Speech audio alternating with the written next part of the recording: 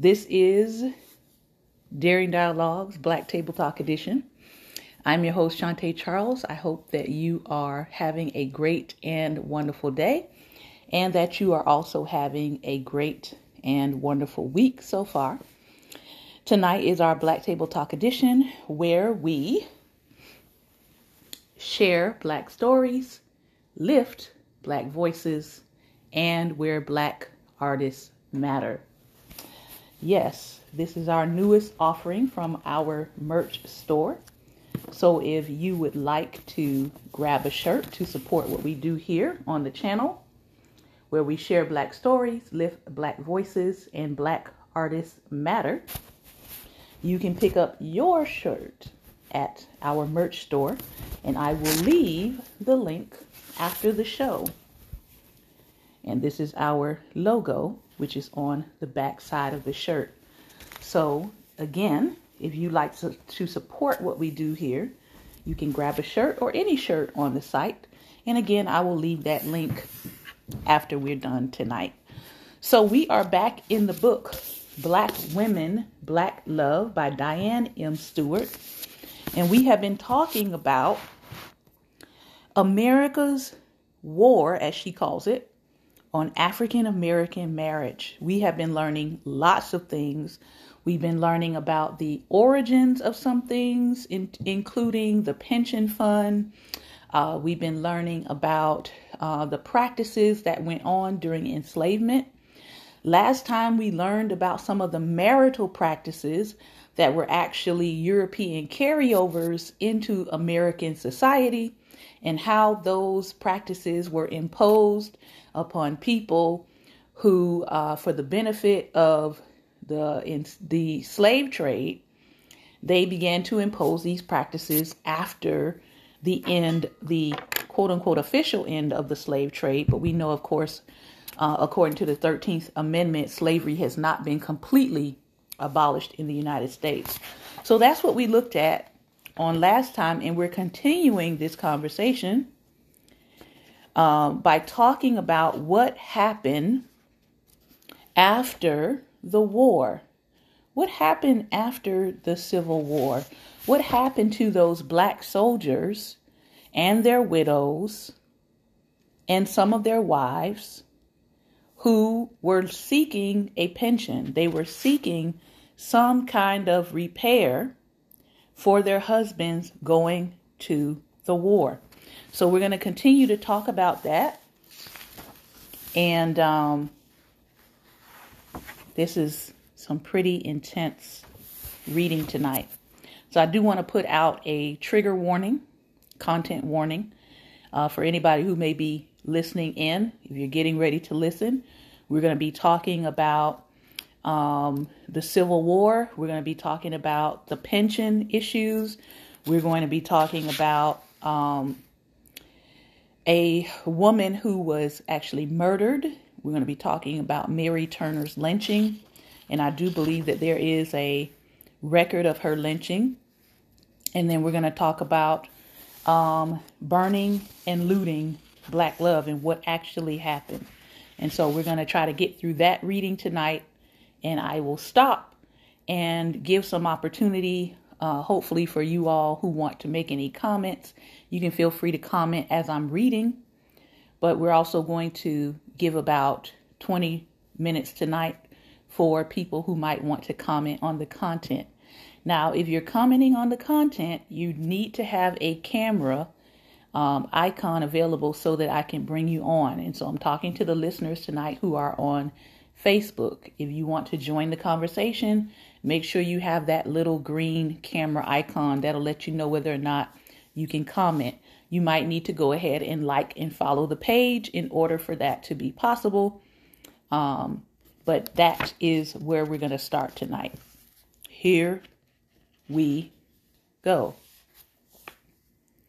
Historian Tiffany Player underscores, by eliminating the burden of proving a service-related injury, the 1890 Act of the Dependent Pension Act of 1890, this provided new economic protections and articulated long-term obligations to veterans as they advanced in age and their earning capacity was beginning to diminish. Even though the administration and determination of benefits were rife with racial disparities, the 1890 Act was a positive step forward that widened the door for Black and other beneficiaries to pursue their entitlements after the war. Roughly 40,000 Black soldiers died in the Civil War, most of them from infection and disease, leaving a greater number of honorably discharged Black veterans, disabled or not, with the prospect of supporting their families through federal pension funds as of the last decade of the 19th century. For those who had died, surviving widows still had the right to claim their pension benefits. However, if limited regional figures are any indication of what was true nationally, close to half of the Black widows who filed for pension benefits were unsuccessful. Though inclusive of all Black and white pension applicants nationally, not solely widows, calculations for the year 1889 disclose a more disturbing disparity.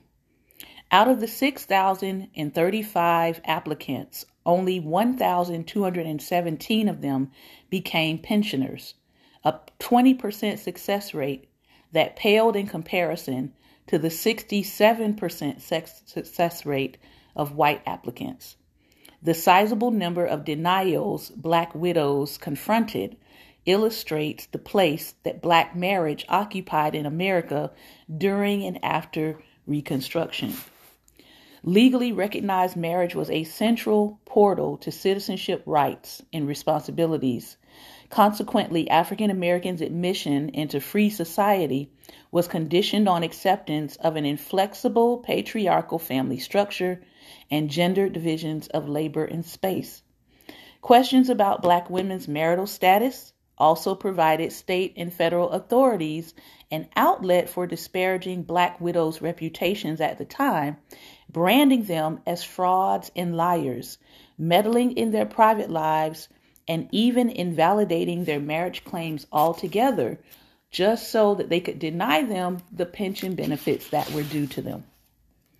Even as some Black widows were able to secure pension benefits, allowing them to mourn their deceased loved ones while receiving financial relief from the government, a growing number of Black widows were losing their spouses not to war, but to lynching, a crime that brought no financial restitution when it occurred. During the last quarter of the 19th century, lynching replaced the whip in the wide repertoire of punitive technologies white Americans had designed to desecrate Black bodies while enforcing the customs of white supremacist democracy. It is no accident, for example, that the first documented institution inspiring the murder of thousands across Southern states was the Southern Democratic machine itself, which between 1868 and 1871 engineered the disenfranchisement of Blacks, not to mention some white Republicans. The most effective tactics in this campaign strategy would be mob lynchings, burnings, and massacres of Black citizens. Beyond arenas and times devoted to electoral politics, lynching crept into American quotidian life as a means of controlling post-enslaved Black people, trampling on their civil rights, including the right to love, to marry, and transmit humanity to their posterity. Murdered with a Black family's history in her womb. Mary Turner's lynching. Between 1877 and 1950, at least, these are the ones that are actually accounted for, at least 4,075 racial terror lynchings were committed against Black persons across 12 Southern states alone. Not that they only happened in the Southern states. A number that reflects only the documented cases of Black people illegally killed by a group of at least 3 persons. We just saw the result of a case, Ahmaud Arbery, where there were 3 persons who participated in an illegal killing. And while most Black victims of lynching were male, the gendered landscape of lynching was not by any means monolithic. By 1922, the National Association for the Advancement of Colored People had documented 66 black female victims since the year 1889. One of those victims was the pregnant Mary Turner. Her death during the high season of lynching in America illustrates the boundless power that they had to injure and kill black citizens at will. 33-year-old Mary and her husband Hazel Hayes Turner were residents of Brooks County, Georgia, living in conditions that mirrored what slave existence had been for their ancestors on Georgia farms 60 years prior. Both of the Turners worked for Claude Hampton Smith.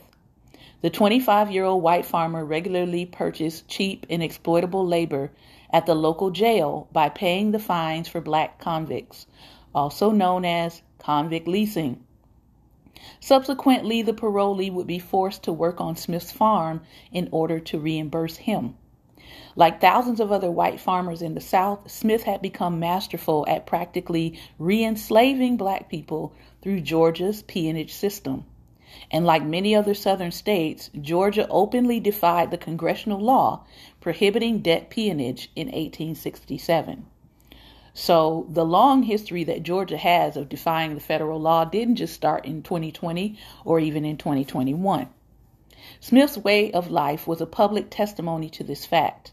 At one point in 1917, Smith had beaten Mary Turner, and when her husband fired back with threats, he was placed on a chain gang only to be released back into Smith's abusive employ at the end of his sentence. Since black people's verbal warnings and threats had no authority to arrest white violence, it is no wonder a plot eventually developed among Smith's neo-enslaved black laborers to kill the white boss before he killed them. The spring of 1918, this plot was supposedly conceived at Hayes and Mary Turner's home. On May 16th, the day of the ambush, the perpetrators positioned themselves outside the Smith home and fired a shot through the dining room window while Smith and his wife Layla were eating dinner. The bullet struck Smith, killing him instantly. In a panic, his wife immediately fled the home and fell into the hands of the assailants. During a scuffle, she was wounded in the chest by a gunshot, but she was not intimately assaulted, as widely rumored.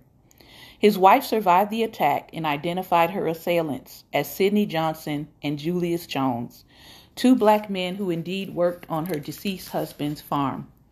In the days leading up to his death, Smith had actually beaten Johnson mercilessly for attempting to take a one-day sick release from work. And it was later reported that Johnson was the chief conspirator of the plot against Smith.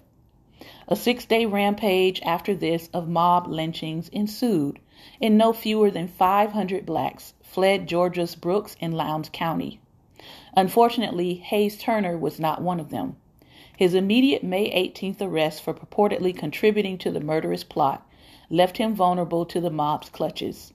While being transported from Brooks County Jail in Quitman, Georgia, to another facility, Turner was lynched and his corpse left hanging at an intersection for 2 hot spring days. The South had long ago proven that words of defiance uttered by black tongues could be death sentences. Mary only voiced her outrage over her husband's gruesome murder and her intention to bring the 40-plus mass perpetrators to justice should she ever uncover the participants' identities. But it was enough to seal her fate. The following day, the irate mob hunted her down and desecrated her body with cruelty. Mary was hung upside down from a tree limb, feet tied like a hog, doused with oil and gasoline, and set ablaze while still alive enough to feel the knife slicing her womb so that her unborn child, 1 month shy of birth, would be delivered. When Mary and Hayes' legacy plunged into the dust, a mobster lifted his boot and smashed the infant. This climaxed with a raging crowd riddling her body with hundreds of bullets. All this because a black woman was angry at how her husband had been unjustly murdered. Just days later, one participant reveled in Mary's agony when he told the NAACP Assistant Secretary Walter White at the time, "You ought to have heard her howl." With the lynching of the Turners, the South and the governments that empowered it murdered more than just 3 black family members.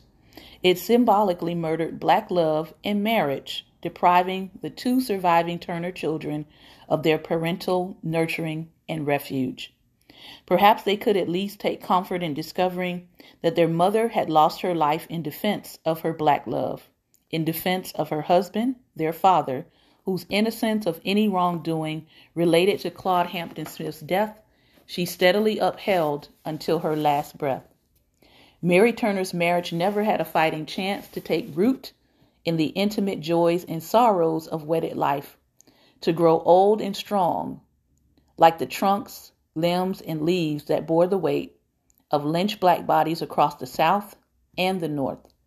And the death of black marriage through such horrendous acts was not a singular event.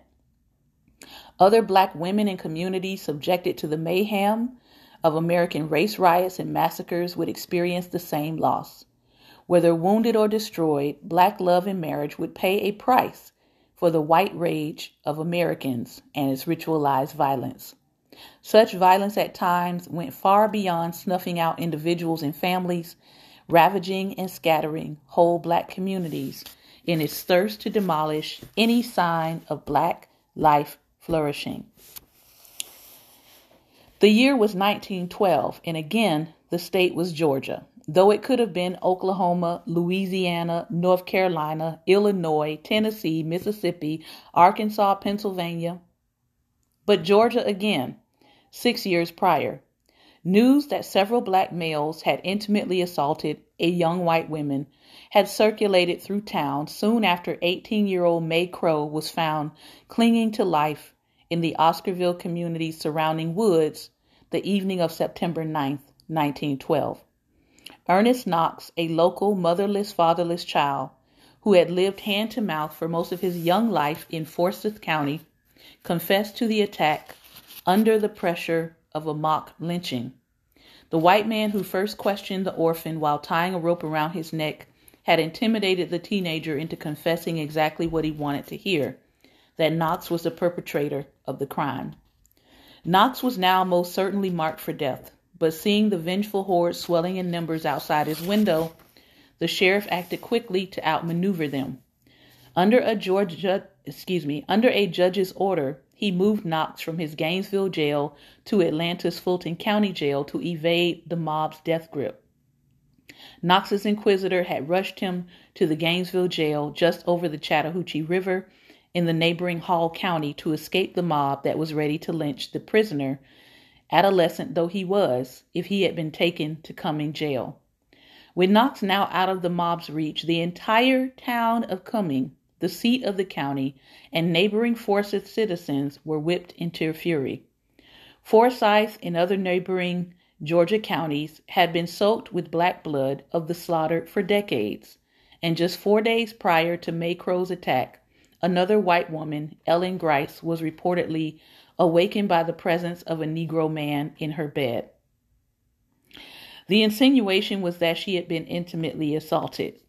Forsyth Sheriff William Reed and his deputy Mitchell Gay Lummis immediately arrested 5 suspects with no evidence to justify their detention.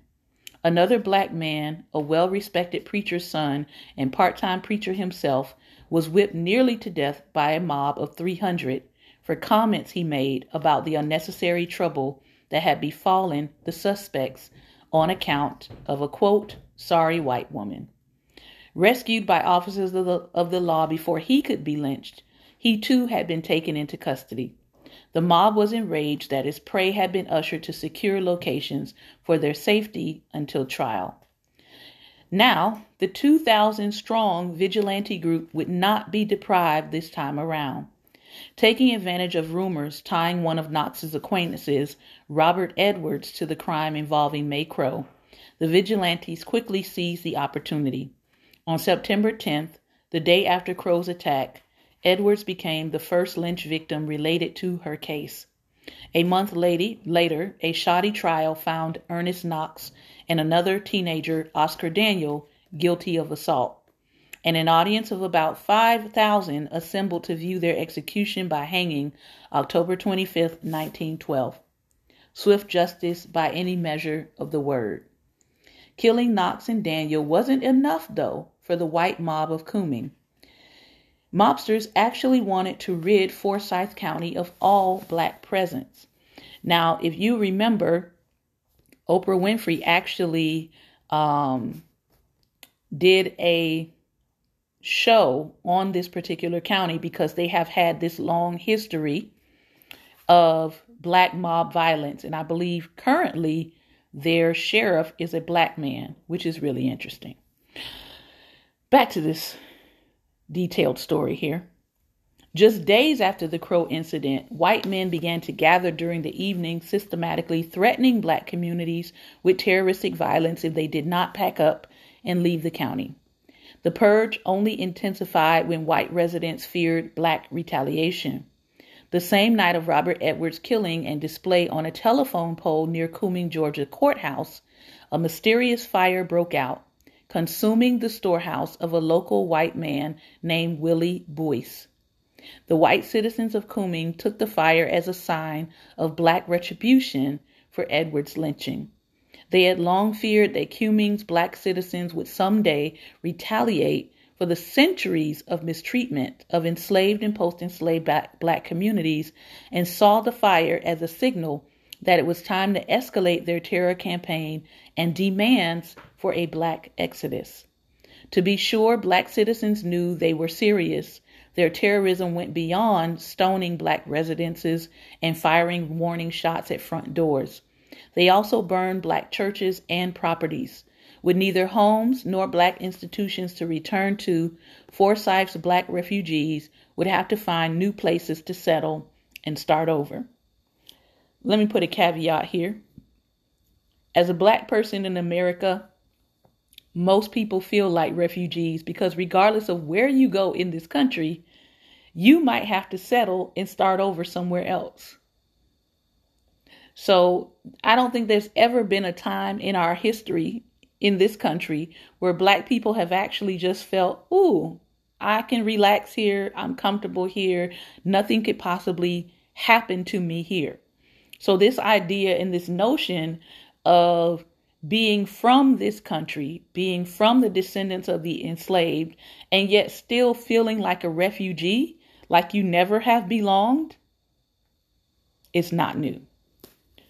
Driving the pandemonium even further was the fact that despite her doctor's prediction that she would recover from her injuries, the white woman May Crow had contracted pneumonia while in a coma, and she died a few weeks after this attack. One Atlanta headline read, "Enraged white people are driving blacks from the county." Another one announced, "Negroes flee from Forsyth." An involuntary exodus of 1,100 people cleansed the county of black presence within the space of 2 months, spelling incalculable losses of property, spouses, and other life investments. So when someone tells me, what about black on black crime? I'm always going to ask, what about white terrorism?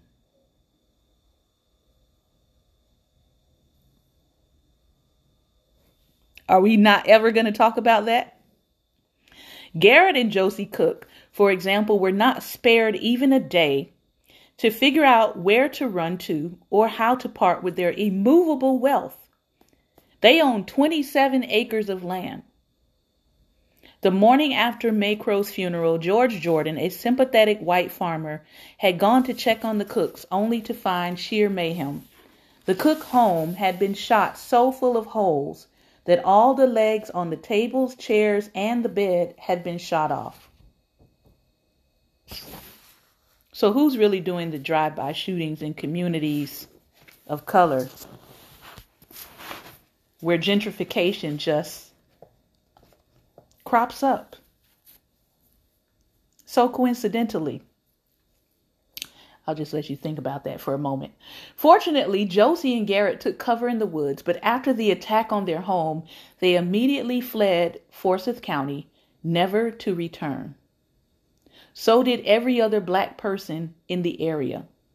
According to George's daughter, Ruth Jordan, night riders paraded in the streets every night until no colored person was left.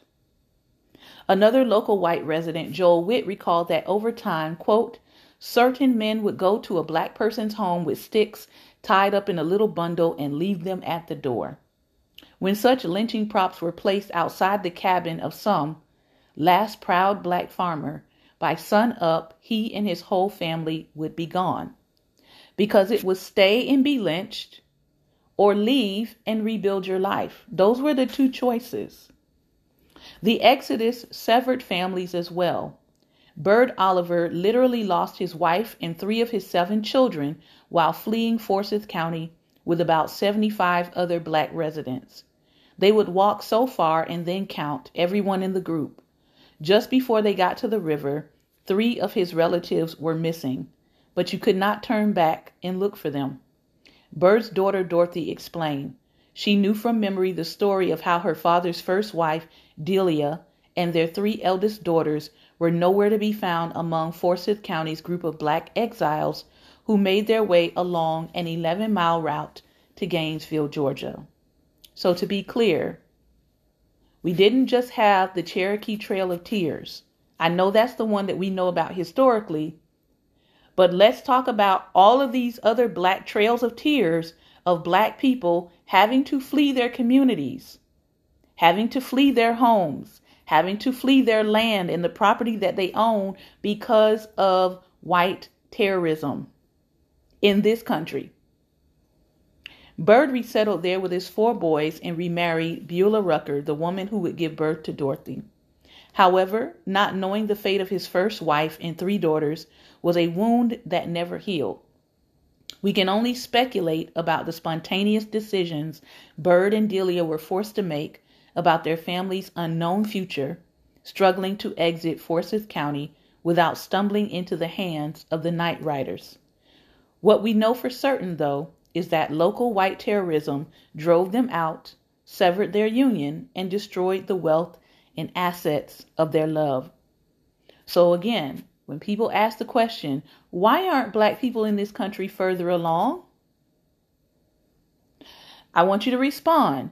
Why did white terrorism drive black families out of their homes and out of their land, destroying their wealth and destroying their assets?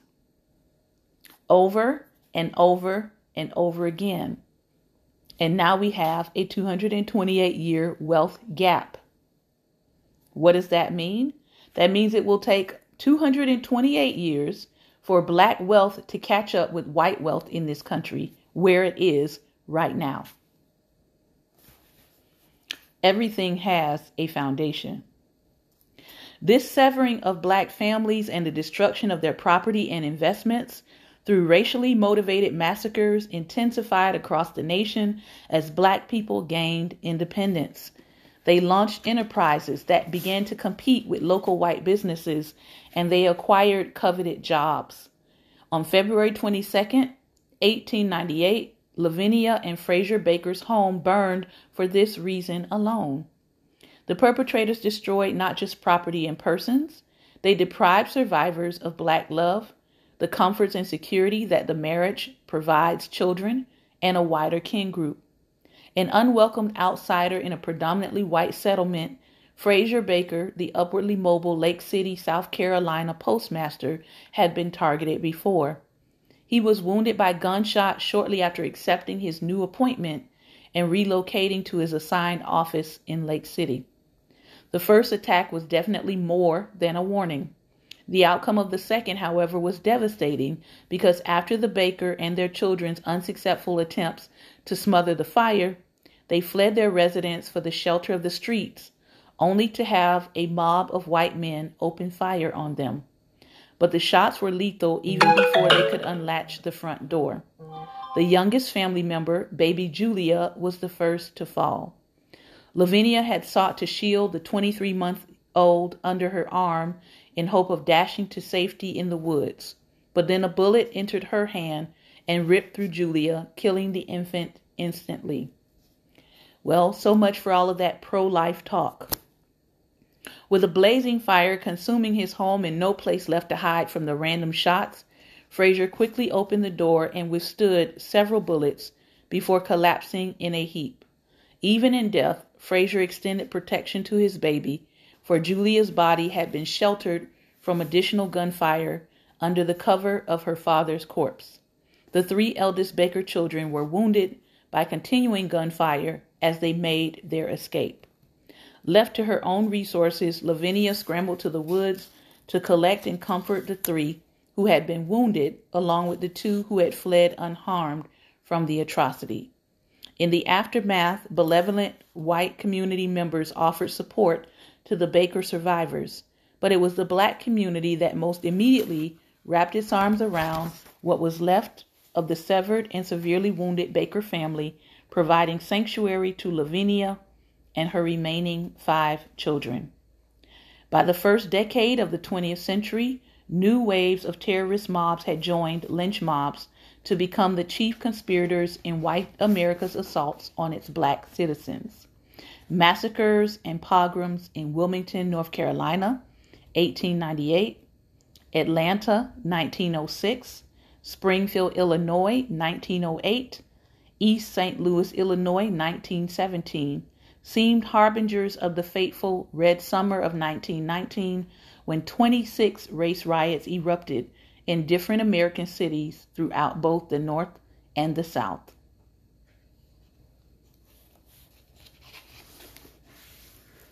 So, America's violence against Black citizens is as American as apple pie. And I think we need to continue to have this conversation and talk about the real history of America.